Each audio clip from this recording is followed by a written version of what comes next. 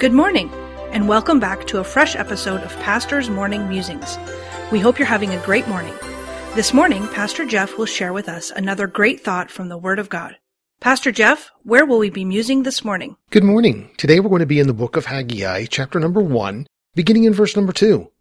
Thus speaketh the Lord of hosts, saying, This people say, The time is not come, the time that the Lord's house should be built.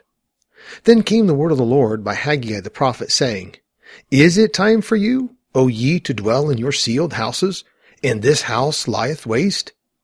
Now therefore, thus saith the Lord of hosts, Consider your ways. Haggai was called by God to bring a message to God's people. The message basically was, your houses are not being blessed because God's house is being ignored. The people looked at their lives and their property and said that there was no time to build God's house. They pushed away the thought that it was the time to build God's house.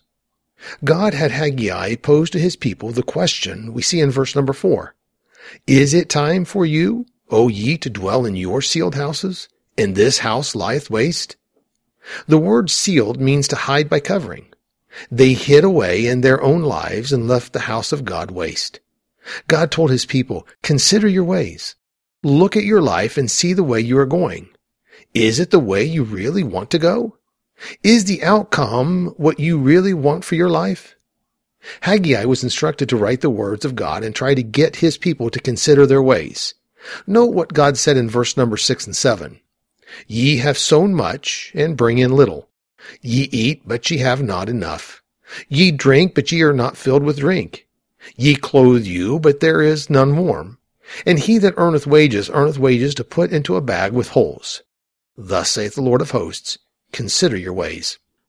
I don't know about you, but it sure seems like we are in that type of environment today. People hid in their homes for 2 years as the house of God laid waste.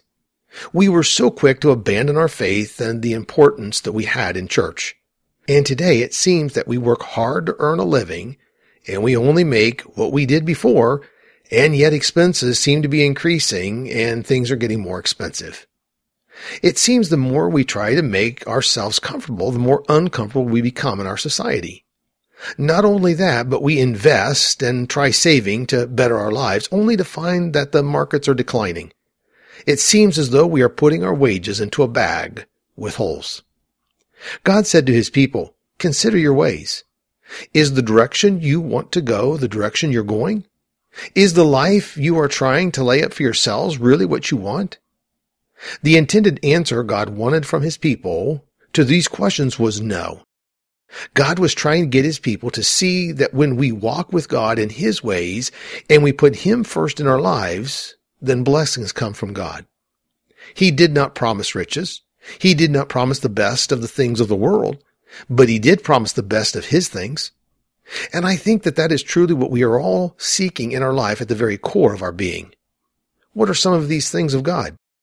Well, we're told in Galatians chapter number 5, beginning in verse 22, but the fruit of the Spirit is love, joy, peace, long-suffering, gentleness, goodness, faith, meekness, temperance. Against such there is no law. And they that are Christ's have crucified the flesh with the affections and lusts. If we live in the Spirit, let us also walk in the Spirit. I think that is what God was trying to get his people to realize. Crucify the flesh with its affections and lusts and walk in him, with him, and you can realize the greatest blessings that life can bring. And it's not what the world has to offer. So let me leave you with this one last verse for today, Matthew 6:33. But seek ye first the kingdom of God and his righteousness, and all these things shall be added unto you. You have been listening to Pastor's Morning Musings, produced by Dr. Jeff Harris, Senior Pastor at Woodridge Baptist Church of Woodridge, Illinois. Please tune in tomorrow morning for another fresh episode of Pastor's Morning Musings.